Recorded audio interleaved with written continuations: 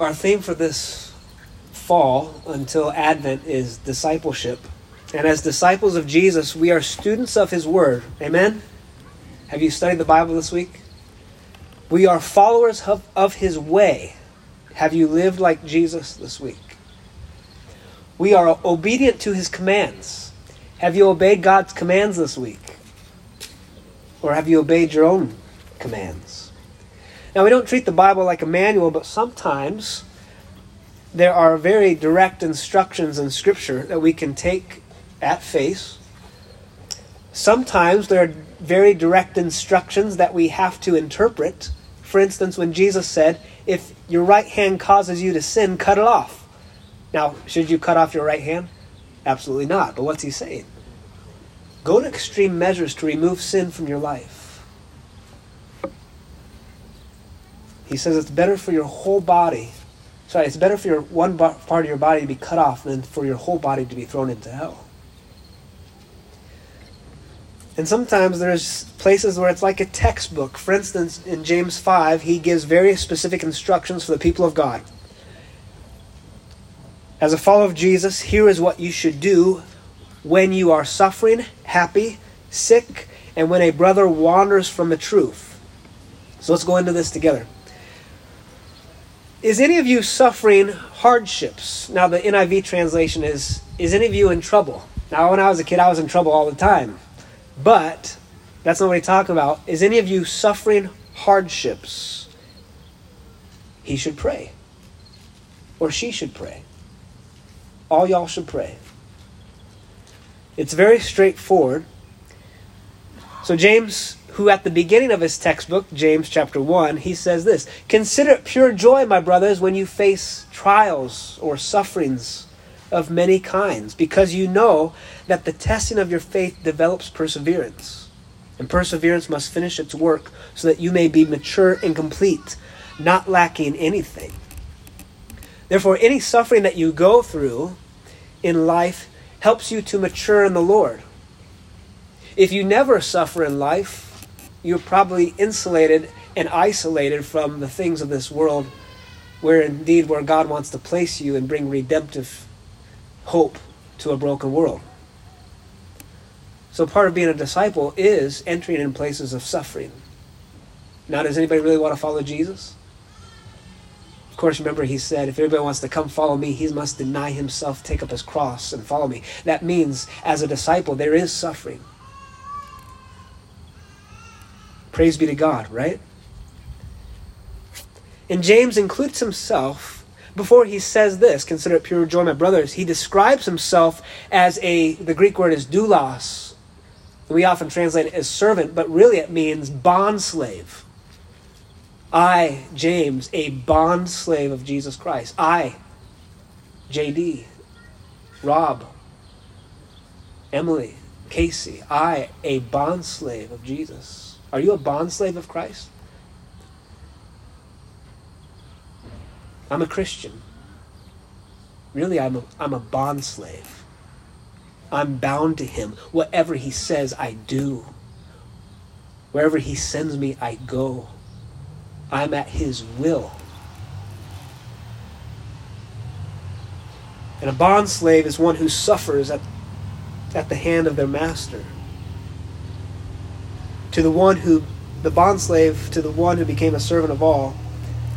We are bondslaves to the one who became servant of all and who suffered greatly for all humanity. So if we follow his path, there will be great suffering. So chapter 1, section A of being a disciple of Jesus is their suffering for hardships. And section B is how to pray. If any one of you is suffering hardships, he should pray. Now maybe he's saying this tongue-in-cheek. Is any of you suffering, knowing that all of you are suffering? He's writing to the early church. People were being killed for their faith. Is any of you suffering? Well, everybody is. Maybe what he meant was, when you suffer hardships as a bondslave of Jesus in a world that rejected him and killed him, you should pray. Now, what can prayer do? Now, it seems obvious to a Christian, but what about someone who doesn't pray, who has no experience with prayer? He should pray is not an instruction of something that's rare, but rather it's an instruction of what to do, what you normally do. It is perfectly normal for a disciple of Jesus to pray. It must be part of your regular life, your daily habit. And if it's not, let it become so. Practice. You don't think people going out on the football field today are doing this for the first time. No, they've been practicing not just all week, but all their life. So should you as a disciple practice praying. What can prayer do? Well, it can do wonders. It can bring life. It can bring healing. It can bring hope. It can bring people into the light. It can save people. I had a friend in college who wasn't a Christian, but he kind of believed in God, and he said, well, I don't pray, but I know that when I get, at some point, if I ever get in trouble, or if I ever need God, then I'll pray, because then he'll know I'm serious. It's pretty good logic. But he doesn't know the heart of God. If you are suffering, if you're in trouble, don't panic. Don't do anything different. Do what you always do. Pray. And the beauty of prayer is that it is a conversation between you and the holy God who created you and loves you the most. Knows you the best and loves you the most. Tim Keller says prayer is a continuing conversation. Is continuing a conversation that God has started through His Word and His grace, which eventually becomes a full encounter with Him. And when you get into prayer, you find that you are not alone. There is another. There is the God who loves you, who is with you. You find that you have company. God is always present, and we enter into sacred space with Him. And in this company you find communion, where God reminds us of who we are, and He reminds us of who He is. Where we receive His grace and we give Him honor and glory. That's worship. So we have company and communion, and then we also leave with confidence. How do you feel after you've been in the Lord's presence for a while? Full of hope. He gives you confidence. Really, I had hope there, but I wanted another C word, so I put confidence. But hope is confidence in the things that are to come. When all of your world is breaking away, as some of you may have experienced in your life, what do you hold on to? Where is your hope? Where do you find confidence? Is it in yourself? In your job? In the things of this world? In the things that you can buy? Or is it in the one who created you, who knows you the best and loves you the most? Our hope is rooted in the one who came and took on flesh and died on a cross, who rose from the grave. How crazy is that? People say, you believe that? A guy that the whole world loved and then the whole world hated rose from the dead? How can you believe that? Have you ever seen the dead raised? Yes, we believe that. And we believe He's returning again. He's the God who suffered, who gives us communion and company in the midst of our suffering, and He gives us confidence to face what is to come. Because we know what is to come is even greater than what we're dealing with now. In the midst of suffering, we have hope. My dad taught me that the purpose of prayer is to become a friend of God. Not to be a better person, is not to be in a better headspace, not to get what I want, not to even overcome suffering, but the purpose of prayer is to become a friend of God, to know Him, to love Him.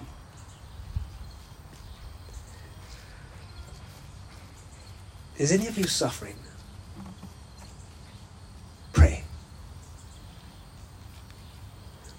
Become a friend of the one who suffered and died for you. And he will make you happy. I could stop right there, but I got a few more places to go. I told you 15 minutes. I'm already at 10. Can I continue? Is anyone happy? There we go. Let them sing songs of praise.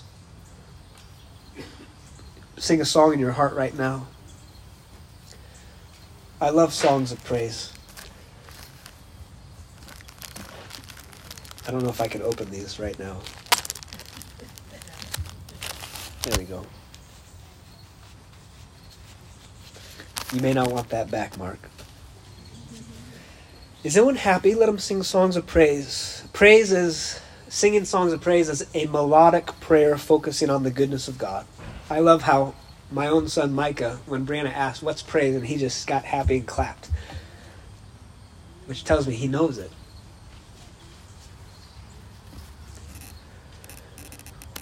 We focus on the goodness of God, what he has done. He is worthy of our praise. Amen?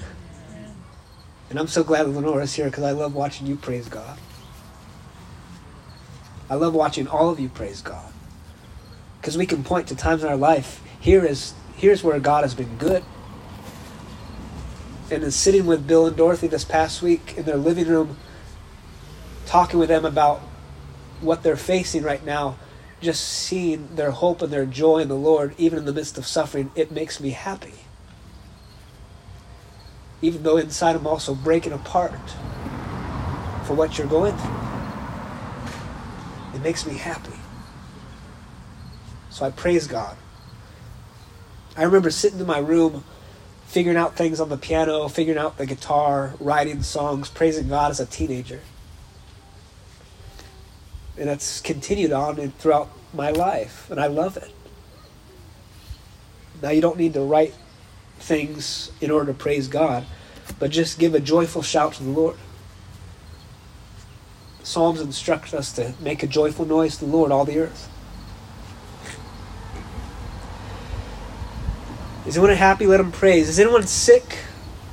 He should call the elders of the church to pray over him and anoint him with oil in the name of the Lord. And then it continues. Prayer. It's a theme here. The prayer offered in faith will make the sick person well, and the Lord will raise him up if he has sinned. If he has sinned, he will be forgiven. Therefore, confess your sins to each other and pray for each other that you may be healed.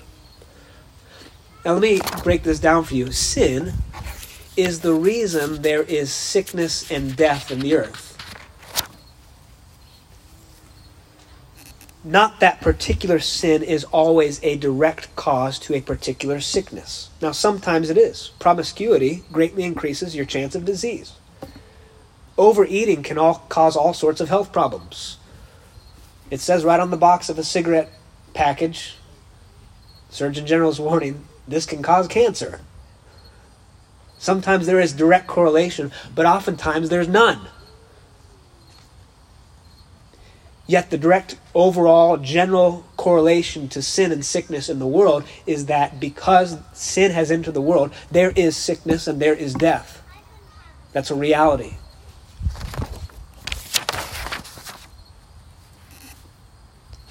Sickness and death are part of the human experience, even if there is no direct correlation to sin. And just because you get sick doesn't mean that there's a certain sin you must repent from. But sickness and death should remind all of us that we must repent of our sins. Almost like when Jesus was talking about the Tower of Siloam that fell and killed people, he said, this didn't happen because of their sin, but let it remind you that you must repent. We currently live in a sinful world, and I confess I have sinned and fallen short of God's glory. Save me, O God. And so we pray in faith. Don't we always pray in faith? There's not like if you pray, oh, you're really not praying in faith because you're not getting better. No, if you are praying, you're praying in faith. Pray in faith This is not a formula to have enough faith and be healed. And really the word here, you'll be made well, the word is sozo, which means to be saved, to be rescued, to be preserved from eternal death, from judgment, from sin, to bring into salvation. When you pray, sometimes you are healed, sometimes you're not. Sometimes that sickness is defeated and removed, but sometimes it's not. Sickness does not reveal a person's or a community's lack of faith. Yet praying always reveals a person's or community's abundance of faith. When a community of faith confesses sins to each other and reveals that community's faith in God. When they confess their sins to each other, it reveals that they believe in a God who forgives sins and heals people from their sins. If we didn't believe in a God who forgives our sins, why would we even need to confess our sins? But we know that in doing so, God comes, He breaks through and heals us and forgives us by the blood of Christ. Confess your sins to one another. Should we just stop the service and just gather in groups and confess to each other? That'd be fun. We're not going to do that right now, but I encourage you throughout the week, as you meet together and gather with each other, confess your sins to each other. It may be hard, but if you want to be healed, if you want to be saved, that is the instruction that James gives us.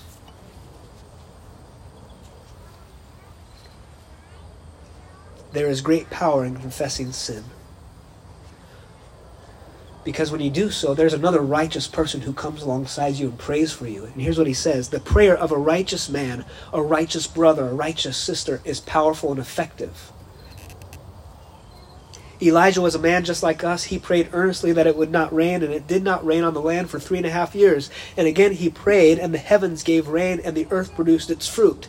If you are dry and barren and suffering in your sin, and you confess your sins, and a righteous person prays for you, and you believe that Christ has died for you, you are forgiven of your sins and purified from all unrighteousness, and the rain of God pours out upon you and cleanses you.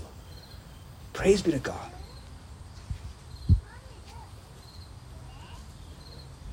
Prayer opens up the work of God in the world, and we need it.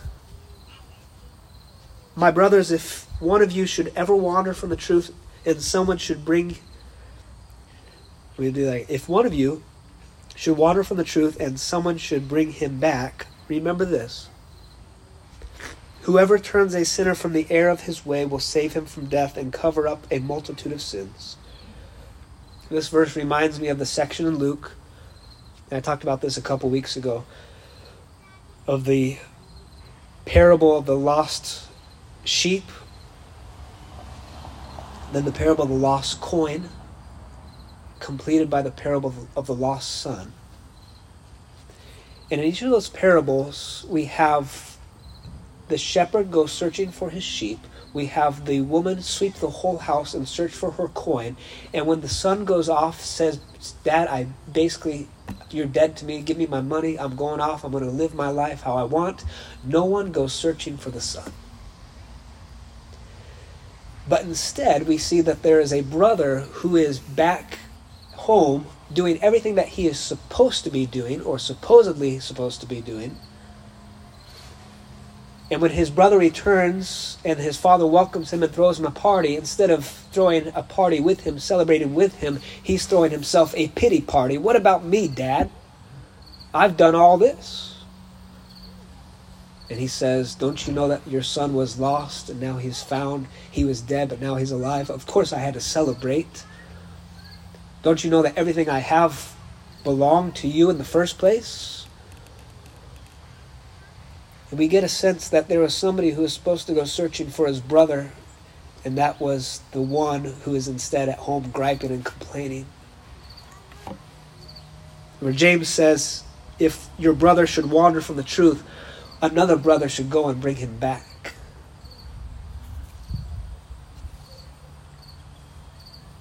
And turn this sinner from his error and save him from a death and a multitude of sins. Do you have a brother or a sister who has wandered recently? Will you bring him back? Hi, Leona. I'm glad you're here.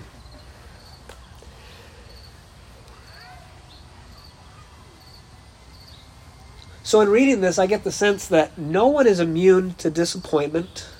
No one is immune to disaster. No one is immune to depression. No one is immune to death. There is no vaccine for that.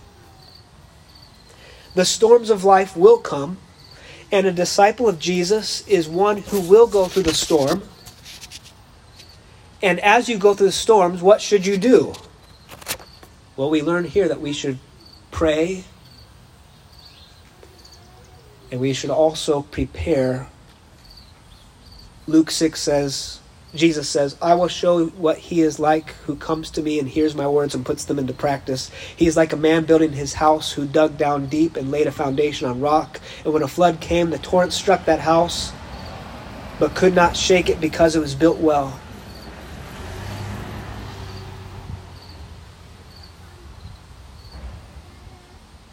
But the one who hears my words and does not put them into practice is like a man who built his house on the ground without a foundation. The moment the torrent struck that house, it collapsed, and its destruction was complete. Now, we often think that whole parable that he tells is about a believer and an unbeliever, but really this is the one who hears Jesus' words and practices, and the one who hears Jesus' words and doesn't practice. In other words, it's two church-going people. One who is a committed disciple of Jesus and one who just flippantly says, oh yeah, I believe in Jesus. Which one are you? Are you practicing? Are you praying? Or are you the one who just flippantly says, I believe that? What are you going to do when the storms come? Are you going to stand firm or are you going to collapse? And the storms of life do come. They will come. Before modern engineering and technology, humans crafted massive, ornate buildings.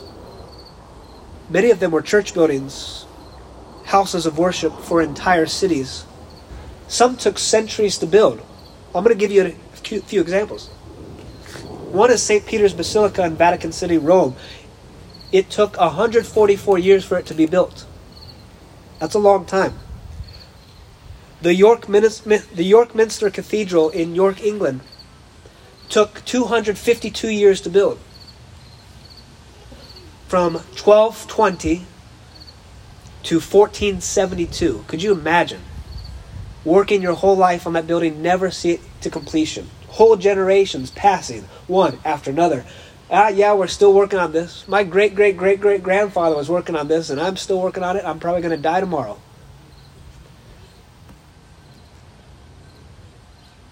The Sagrada Familia in Barcelona, Spain, was started in 1882. Has anyone seen that? I know some of you have been to Spain. Started in 1882, and it is still being built today. And if you look at pictures of this thing, you see the old ancient parts of it, and then you see where they're still building right now. The changes in color. It's just fascinating.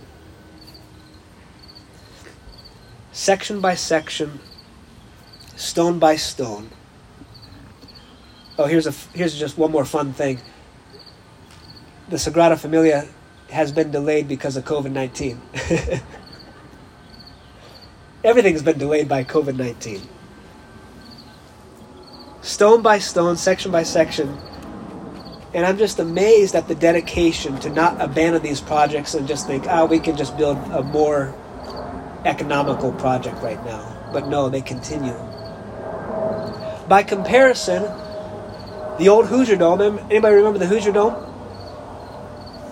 Broke ground in 1982.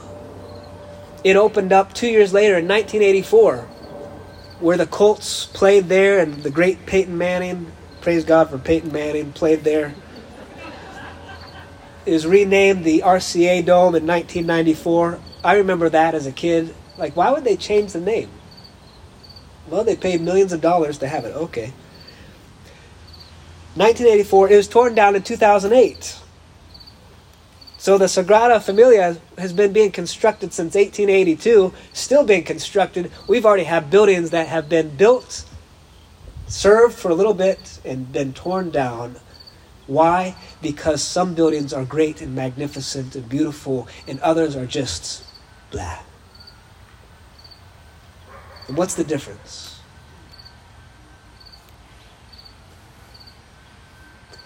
The difference is some are masterpieces and some are not. And God is building a masterpiece in you, in us. And I want to tell you, that takes time and it takes practice. Discipleship is a long journey, my friends. And along that journey, there's great storms in life. But as the storms come and hit, and hit, and hit, will you be one that stands firm?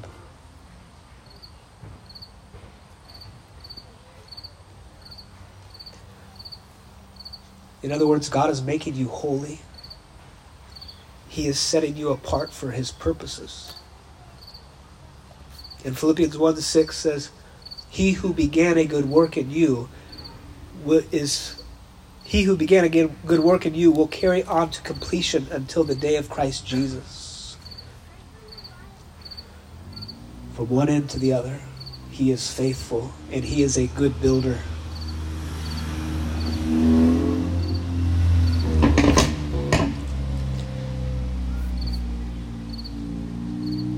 Well, Pastor JD, what about if I'm depressed? What should I do? What if I'm angry? What if I've been betrayed?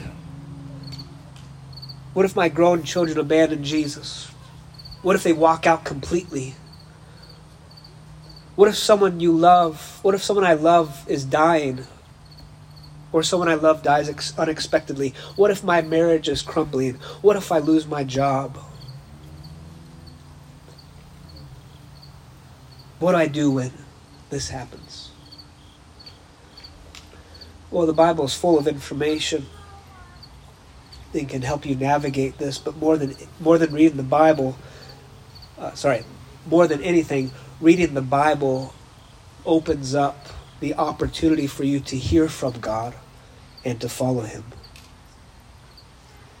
And you may find that you will learn what to do in situations by reading the Bible, but even more, you will learn to love God more than you did yesterday as He builds you up piece by piece into a mature believer and part of the church. He will make you His disciples who are being built into the magnificent temple of the Holy God. Does anyone want to walk on that journey with me?